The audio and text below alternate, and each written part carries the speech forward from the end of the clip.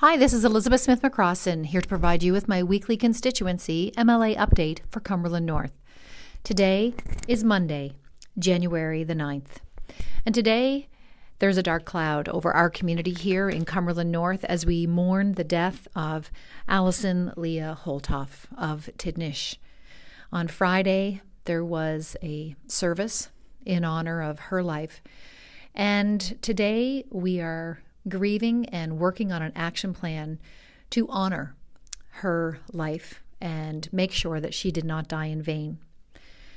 Alison's husband, Gunter, came to me last Tuesday, 3 days after her death, to share with me his concerns around the troubling circumstances around her death after waiting for an extended period of time, a number of hours, in the emergency department waiting for care. This is a tragedy, and this needs to be investigated. Therefore, last Tuesday, I did reach out to the Minister of Health, asking for a meeting to discuss the concerns at the emergency department at Cumberland Regional. Unfortunately, my request to meet with the minister was denied. However, I did meet with someone from the Northern Zone who's responsible for our hospital on Friday morning, and was able to ask several questions on behalf of the family, on behalf of her husband, Gunter. Although they were not able to provide me with any answers, they did tell me that some answers would be coming. Some of the questions that I asked on behalf of the family as well as you in the community are, what are the staffing levels like of the nursing staff at Cumberland Regional Healthcare Center, specifically the emergency room department? We also asked questions such as, what is the average length of time for a person to be seen from the time they arrive in the emergency department to when they are seen by a medical professional? We also asked the question, when there is a complaint issued. I know I receive complaints through my MLA office, and I'm always told to forward those complaints to a central area called patient relations or patient feedback. And my question to the Northern Zone is, what happens to those complaints? Specifically, if there is a common theme with those complaints, are they investigated, and what happens with the investigation?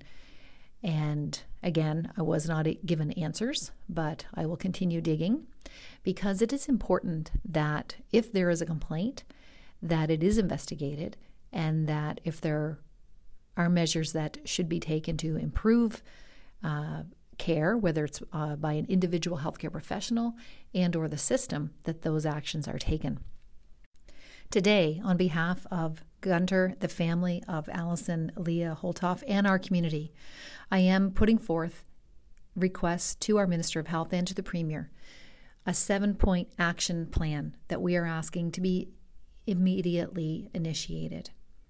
In addition to requesting an investigation into the death of this young woman, we are also asking the Minister to, first, place a dedicated healthcare professional in the temporary makeshift waiting room in the emergency department at Cumberland Regional Healthcare Center to monitor and provide continued ongoing medical assessment of persons who are waiting to see the ER doctor. This healthcare professional will circulate and stay in the waiting room and communicating ongoing with triage nurses and medical ER doc. We are requesting this to start immediately and keep this measure in place 24 hours a day, 7 days a week, until the main emergency room reopens at Cumberland Regional. 2, we are requesting immediately to put urgent personnel on the job of getting renovations completed for the main emergency room at Cumberland Regional. This means all hands on deck, 24 hours a day, get the job done until the ER gets back open. Some of you may recall that there was a flood in the emergency room in May of last year, and there has been continued delays in getting this emergency room back to reopen, and we believe that it needs to be reopened urgently. 3, we want immediate communication with families who have lost a loved one in the ER department while awaiting care, and ensure an investigation is completed.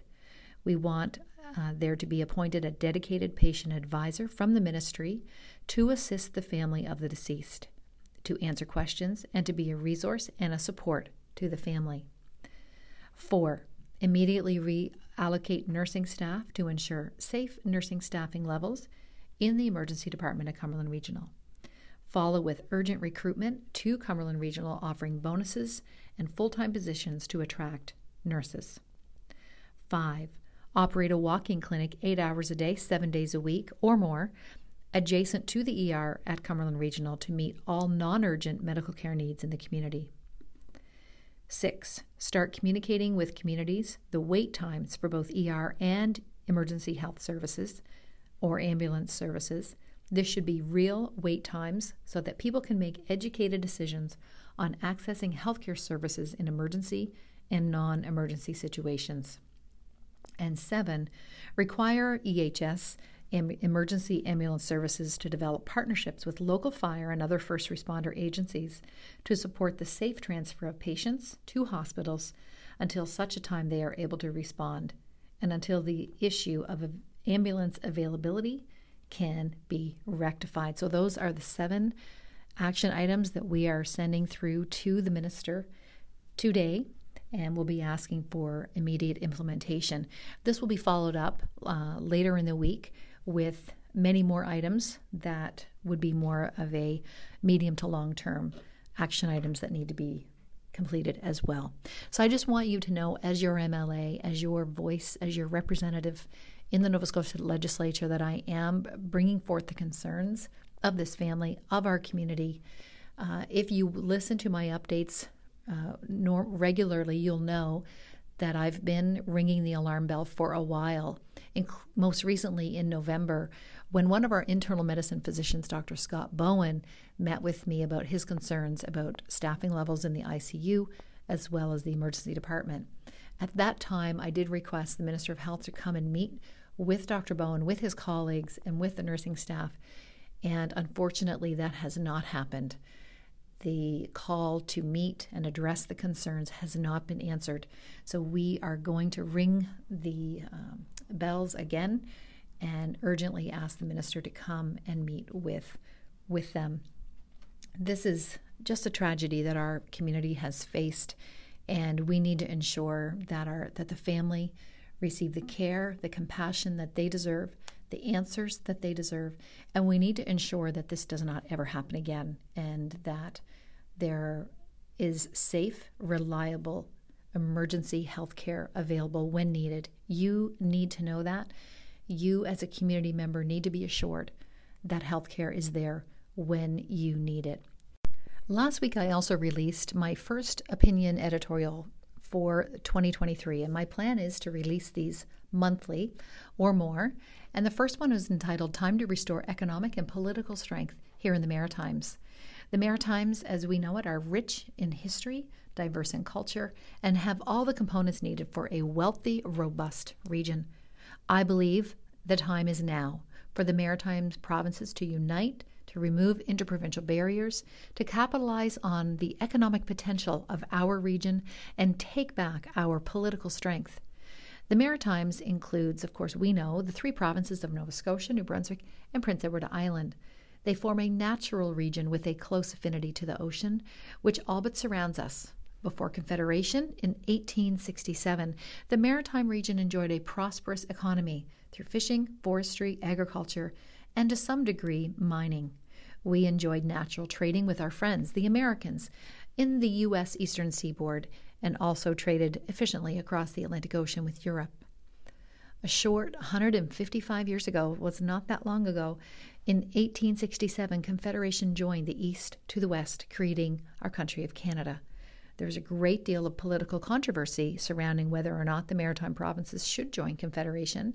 Many believe the Maritime region has been in a steady decline in political influence and relative economic status since that time. In 1892, the Maritimes lost 4 seats in the House of Commons, followed by another 4 seats only a decade later. In 1873, the Maritimes had 43 seats, and by 1966, we were down to 25 seats. So when I say we decreased and decline in political influence. I say that based on the number of national seats increased while maritime representation decreased. In 1873, the Maritimes had 43 of 206 federal seats. In 1966, the Maritimes had 25 of 264 seats.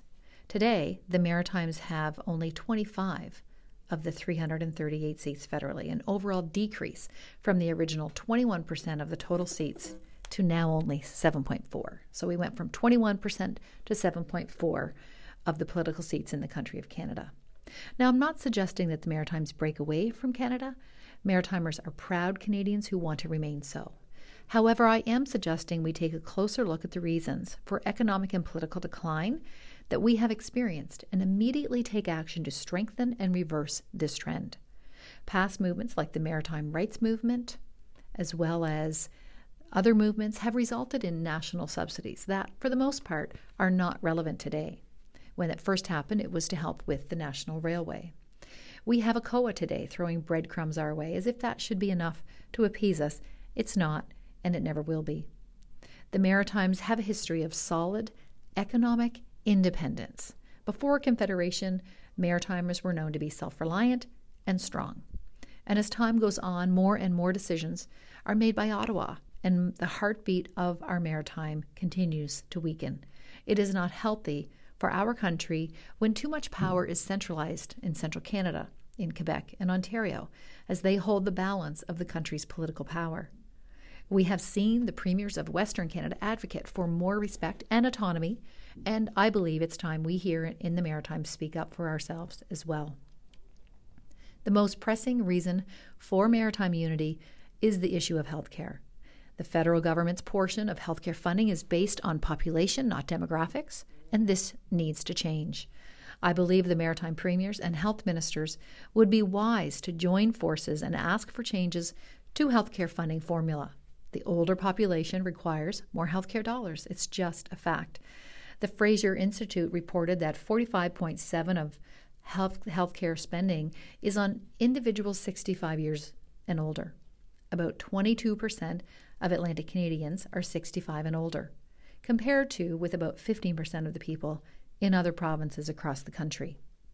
This places the Maritimes at a severe disadvantage, financial disadvantage, when trying to provide safe and reliable healthcare services to our citizens.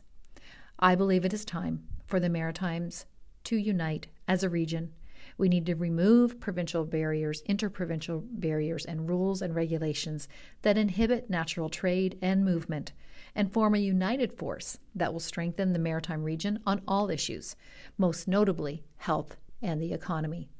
A stronger future is in the hands and hearts of our people.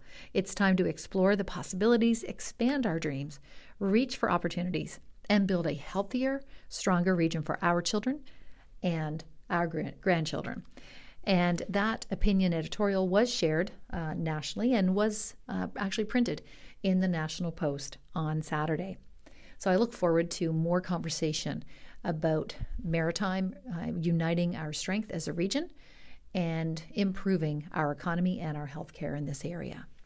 That's it for today's MLA update for Cumberland North. There's a huge focus right now, very acute focus on the urgent healthcare needs. I'll be working on that very intently today and throughout the rest of the week. Please reach out to my office if you need anything. My office phone number is 902-661-2288. My email address is elizabeth.smith-McCrossin at novascotia.ca. And of course, I have two offices. My legislative office is in Pugwash at the Village Hall, and my Amherst office, the constituency office, is at 5 Ratchford Street in Amherst, Nova Scotia. So the old town hall building right beside the library. I would like to extend birthday greetings and anniversary greetings to anyone who may be celebrating this week.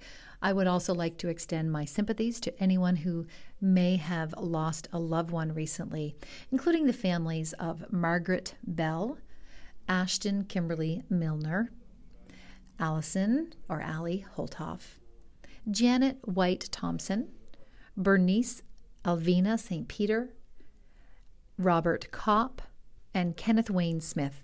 And if there's anyone else that has passed, or if any of you have also lost a loved one, please accept my sympathies at this time. As I end my MLA update today, I would like to extend my gratitude to CFTA 107.9. I would like to say to you, the people of Cumberland North, it is an honor to continue to be your MLA. I will continue to be your voice because that is exactly what you deserve.